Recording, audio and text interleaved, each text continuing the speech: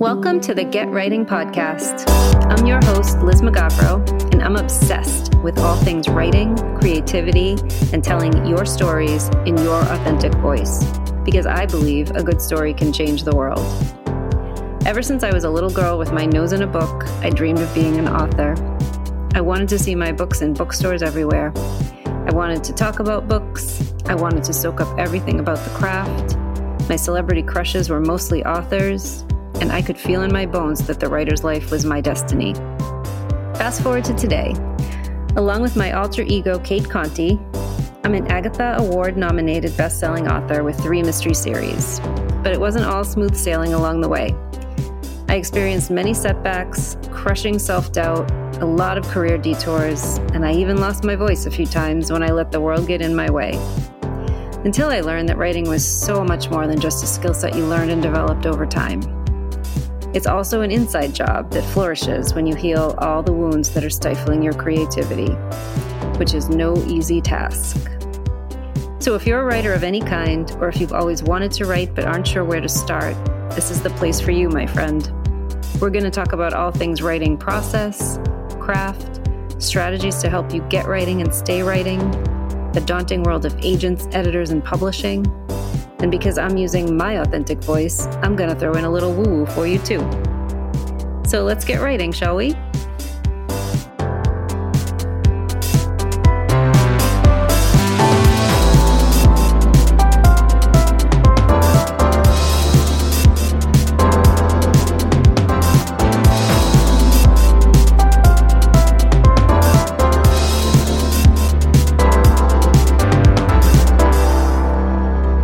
Welcome to this special episode of the Get Writing Podcast. I'm your host, Liz McGavro, and it's a special episode because today is 1 year since the Get Writing Podcast launched. 1 year. I kind of can't believe it. When I started this podcast, I'd been thinking about starting one for a while. I'd created, launched, and hosted a podcast at my last corporate job.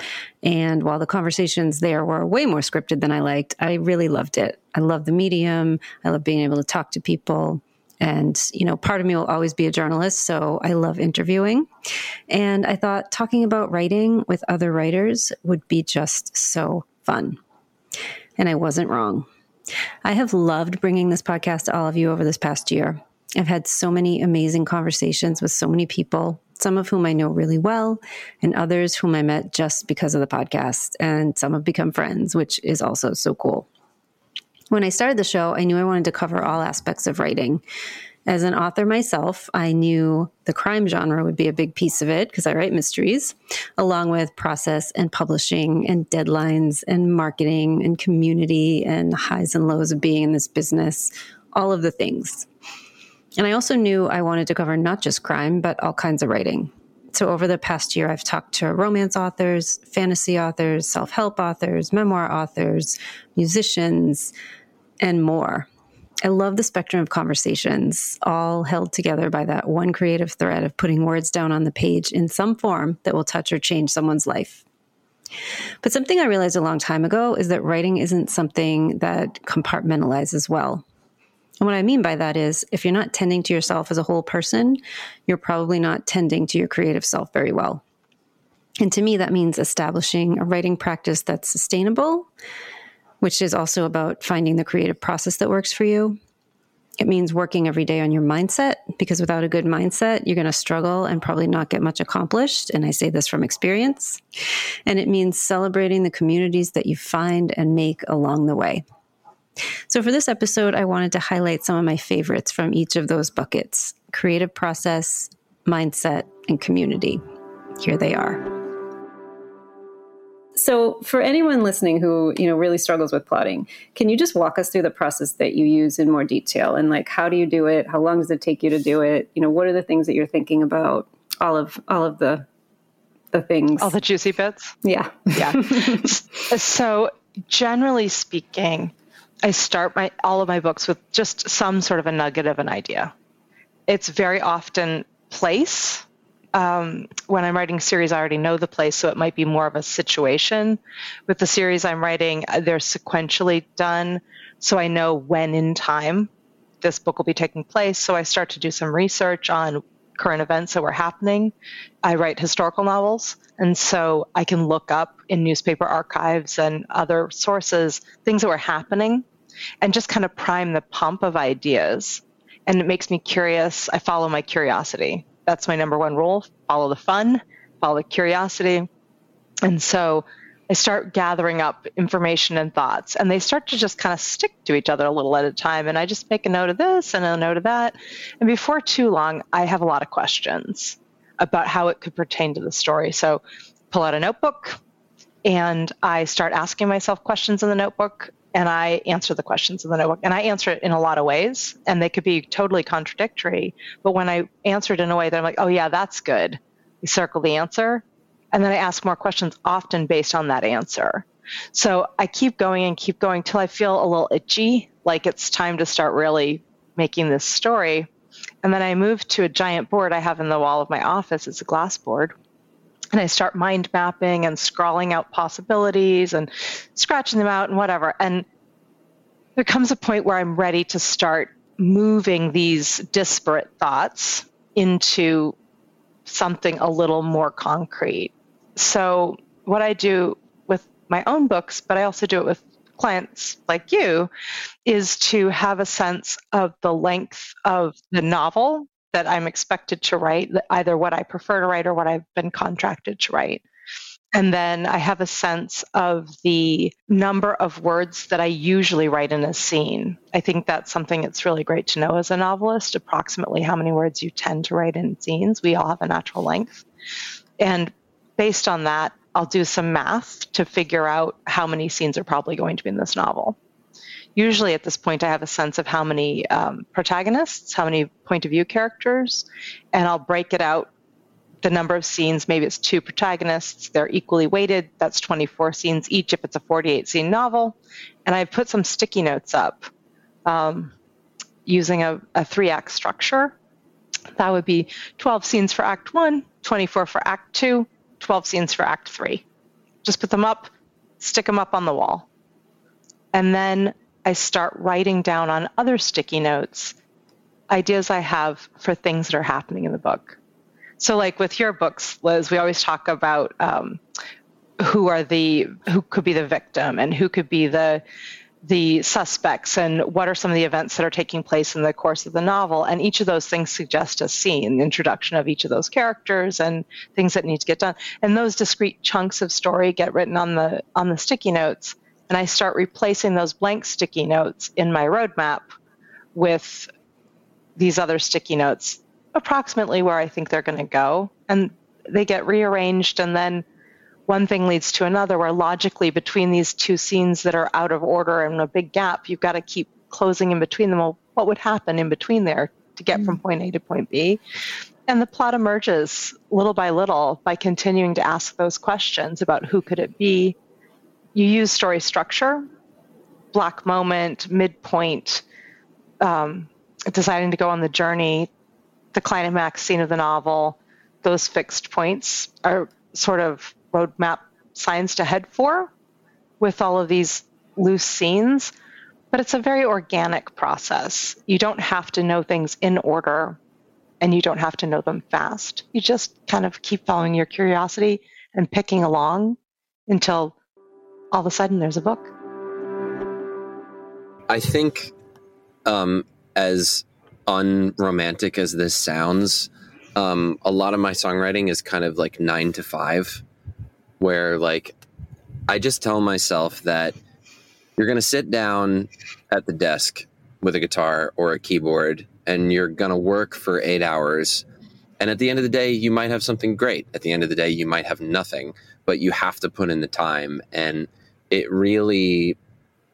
took us probably about 1.5 years to write all of the music. The other 1.5 years was recording it and mixing it and mastering it and all of that. But so as far as putting myself in the mode, it's just like punching the time card, putting in the hours, and kind of getting it done. But as far as like, if I'm fighting writer's block or something, I don't know if you've ever done this, but my favorite thing to do is write something bad on purpose. because it breaks you out of it gets the editor out of your head. And I'm like, all right, well, I could do this or this. It doesn't matter. It's going to be a bad song. So it just forces you to make decisions quickly, and it kind of greases the wheels a little bit. And consequently, Mark and I ended up with a record that we're really proud of and about 30 or 40 terrible songs that make us both laugh really hard. I love that. I've never actually gone to, so I actually just did a webinar last night for Sisters in Crime, which is a international writing group that I'm part of. And we were talking about, how you get out of writer's block and how you get over creative slumps and all of that. And one of the things that I need to do when I'm working on a book and it's going nowhere, sometimes I'll open up a completely different document and I'll just start writing something somewhere else, because in my head, it's like, well, it's not in the actual manuscript, so it doesn't matter what I write over here. So I've never set out to do it really bad on purpose, but I'm like, there's other tricks that I try to play on my own mind to get myself to just start writing something. So that's cool. Yeah. I like that. I think we're doing the same thing. I think the only difference is I'm like trying to make it bad. Because I think when you do that, it ends up being fun and funny, and like you really throw caution to the wind with terms of like the editor in your head. Like you just sort of kick the editor out of the room completely. But I think the end result is the same, where you and I have both kind of gone outside the thing we're working on to work on something else and just sort of, like I said before, like grease the wheels and get the process started again. Yeah. It's just getting past that crazy perfectionist mindset that I think we all have on some level. But also we need the right mindset. And that was another thing I wanted to talk to you about, because we're always, kind of trying to boost each other up when things get tough. And, so to go back to that question about now I'm published and all is going to be fantastic, and then it's not. How do we keep going when something might happen that doesn't fit into where we thought we were going to be? Well, this is another thing that you and I have in common. We both been coaches. We've, and help people with that. And in helping other people, we help ourselves. But mindset is everything. Yeah. And not digging in to what used to work for you and may not work anymore is, I think, critically important. So when I talked about core values, you can have your personal core values, but they do evolve over time. So if you keep working with the same structure that you always did, or you keep working with the same mindset that you always did, at some point it may not work. And so you need to develop a toolbox with more. Mindset is getting the critic off your shoulder, but also listening to the other voice that may sound like a critic, but is also trying to help you, say this method of working doesn't work for you anymore, Julie, or you got to go out and take a walk. Yeah. You got to get out of your own way, or find the joy again. I don't know about you, Liz, but I found during the pandemic, and I think, again, because I'd worked in theater for so long, and it's such a painful time, still a painful time for so many performing artists and theater companies, that I wasn't finding the joy. Yeah. Right? Yep. And now I don't currently have a book contract. So I'm working on things for myself, and I'm trying to think what will sell, but also what will push me, what will be different, and what do I want, and how can I reframe my thinking to make that happen. So don't get stuck in okay, so now I'm going to do this, I'm going to do that, because that's what's always worked. It's like, if I want to break out of, I love writing cozies, I love cozies, but suppose I want to write a suspense. Yep. I've got to shift my mindset in order to make that happen. And once you've built a groove in publishing, nobody wants you to leave that groove. Yep. So you gotta get yourself out of it. Right? Your agent, hopefully your publisher, other people will help you once you do it, but nobody does any of this for you. You have to do it all yourself. Nobody cares about your career as much as you do. Yep. Nobody. 100,000%. Right? So if your mindset isn't supporting you in what you want to try and do, you've got to spend the time to figure out what's going on. Why am I not there? What's getting in my way? And do what you can to fix it. And it may not be huge fixes. It may be every day, just an affirmation, or just, I can't, like, okay, why did I just say I can't write this scene? Or I can't write this book, or I can't do this. What's going on here? And also recognize that this is part of the human condition. I also am trying to, and again, this is a Jessie quote, follow the fun. Mm-hmm. But, find the joy in this. Writing is really hard work. Hard physically, hard mentally, hard on your imagination. As you said earlier, you and I both also work more hours than we should. And so finding time, finding energy, and, if your hands have arthritis or your back hurts or something, it's a physically taxing thing, but it's got to bring you joy. Hi, this is Julian, the producer for the Get Writing podcast. Zencastr is an extremely important part of our workflow on this show.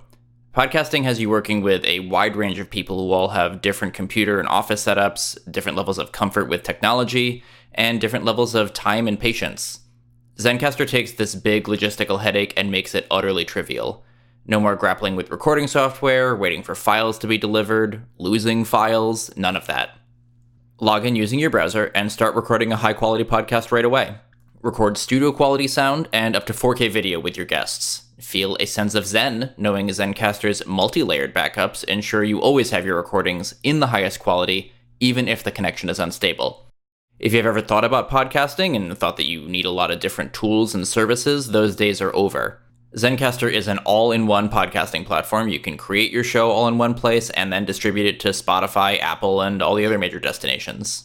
Go to zencastr.com/pricing and use our code, WRITING, and you'll get 30% off your first month of any Zencastr paid plan. I want you to have the same easy experiences we do for all of our podcasting and content needs. It's time to share your story. Writing is really hard. It's just really hard. When I was writing the first 3 books of this series, I had a job I was doing 10 hours a day, 60 hours a week.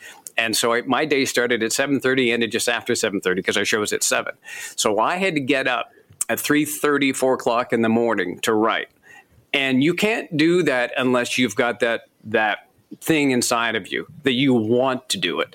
If it's just prescribed, like, oh, I've got to do this, you're going to run out of steam. Yeah. And that's really what it comes down to. I think success a lot of times comes down to, it's got to be this font within you. If it feels more like a job, and it does feel like a job sometimes, but if you don't have that, I've got to do this, I've got to do this, I've got to get this out of me sort of thing, you're going to run out of steam. So I think that I agree with you 100%. You've got to find that thing that you love to do. You got to find that sort of style that you want to write, because otherwise you're going to run out of gas. And when it is something that's coming from you, I feel that you'll never run out of gas. It's within you as much as breathing.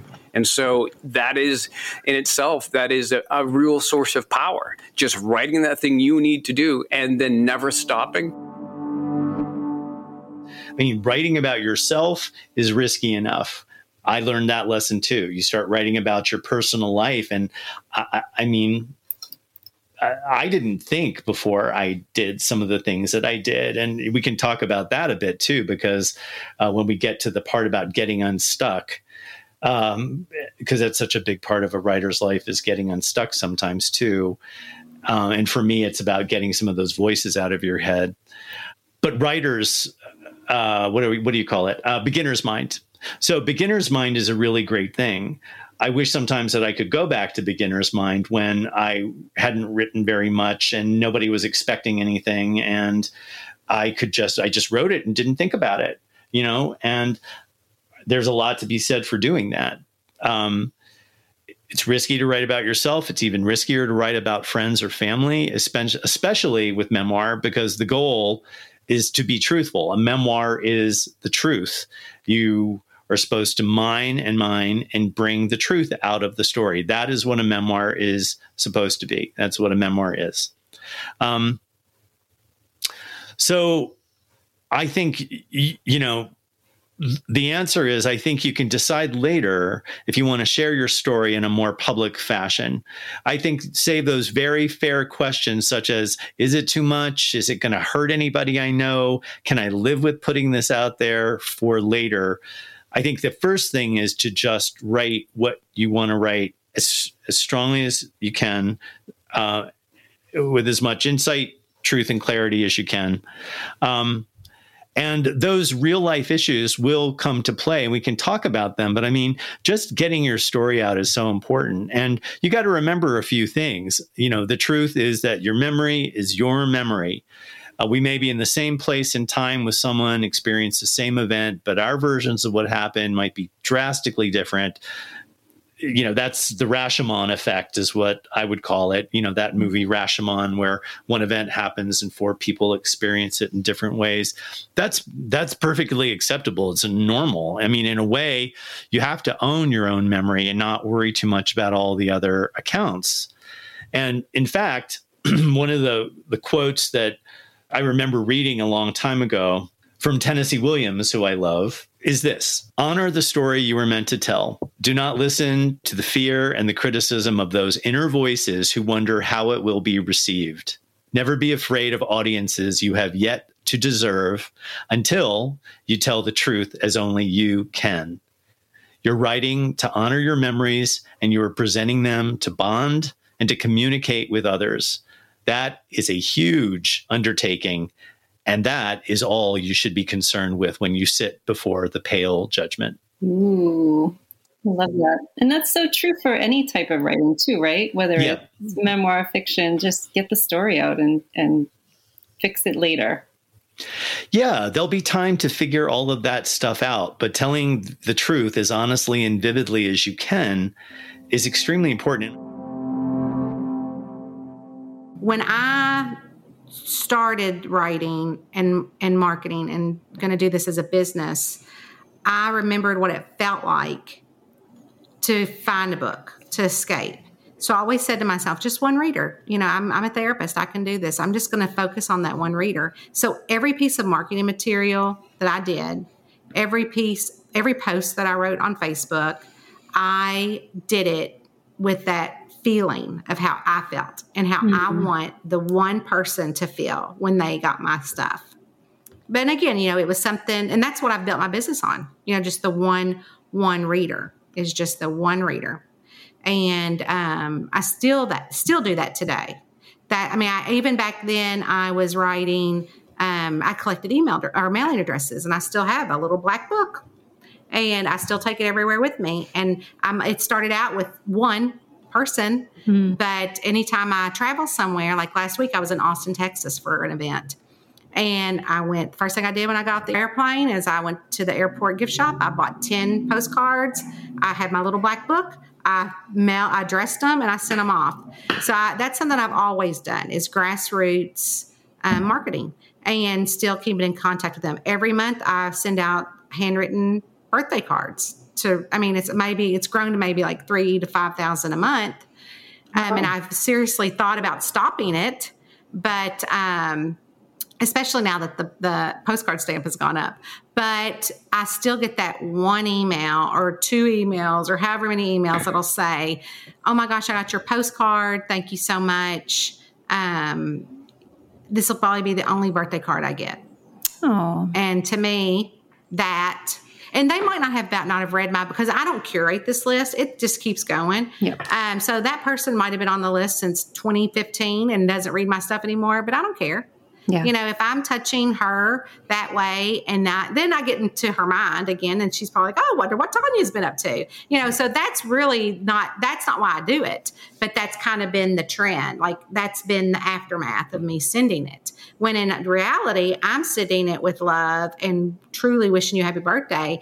And I got that idea from my dentist. So my dentist, every year I get a postcard from my dental office for my birthday. It's just like my cat, Rowena, she gets it from Chewy. Who doesn't love a postcard from Chewy? Yeah. So, you know, back in the day when I got that from my dentist, you know, I thought, oh my gosh, I wonder if readers would like a postcard that just says happy birthday, you know, and it's not a big card, it's just a postcard that, you know, I get in bulk and I sign it. I used to handwrite all of their addresses until I got smart and learned how to do like Avery stickers and put them in a spreadsheet and just do it. But every month I sit down at the 16th of it's regimented. At the 16th of each month, I sit down and write their postcards for the following month because I want to make sure I get them out the week before so they have it on their birthday month. That's amazing. And it's not, you know, it's I treat people the way I want to be treated. And I think that goes along. And I'm genuinely serious. Like I generally, if it's just one reader, and so, you know, I've always I had one of the reader emails I'd gotten in the very beginning. She had said to me in her email, and it was the email that I wanted, that one reader email that solidified my crazy idea at midnight with a bottle of wine in me, that I'm not going crazy the next day when I started writing this book. And she said, I just want you to know that your book helped me get through my mom's open heart surgery. Mm-hmm. And I was like, oh my gosh, you know, that's my reader email. And to this day, it's still printed out sitting on my desk. I had it laminated because that was the one reader email. So the first thing I did, aside from figure out like very loosely what a plot could be that I could start on, was start Googling like mystery writer conferences. And I found one like in my own backyard, which was really cool. The Sisters in Crime and Mystery Writers of America sponsored Crime Bake, New England Crime Bake. And so this was, you know, a very, very long time ago. So I went to the conference that first year. I didn't know anybody. I didn't know anything. I mean, I knew how to generally write, but I didn't know how to write mysteries. I had never done it. I didn't know anybody in the community. And I just started connecting with people, which led me to join the Sisters in Crime group. And then I joined the local chapter. And eventually, 10 years later, that's how I got my first contract. So nice. Oh, that is so similar. And, you know, it's as writers, we spend so much time just us and our computers that it is nice to have some sort of, you know, community that you are connecting with and checking in with and learning from. So yeah, that sounds so similar, the timing and everything. Yeah. Did you find yours just kind of Googling or?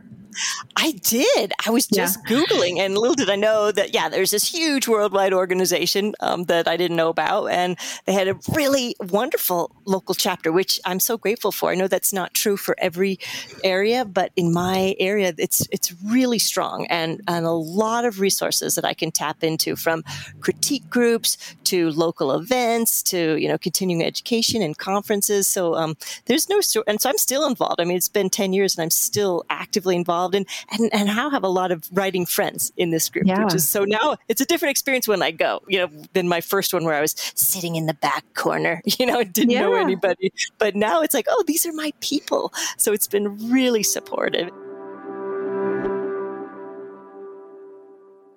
Friends, there you go. That's just a sampling of some of the things that we've covered last year. I'll drop links to each of these episodes in the show notes in case you want to go back and listen. And I hope you've enjoyed this look back to this past year. More, I hope you've enjoyed the podcast so far. I can't wait to bring you more episodes that help your writing life expand joyfully, productively, and successfully. So if you have ideas on topics you want to hear about, send them to me. You can find me on Instagram at Liz Magavro or at my website, kateconti.com. And send me a message. Let me know what you think of the show. I'd love to hear from you. I'd love it if you could subscribe, rate, review, all the things. And as always, thanks for tuning in, and keep writing, keep creating, and keep sharing your words with the world. I'll see you next week.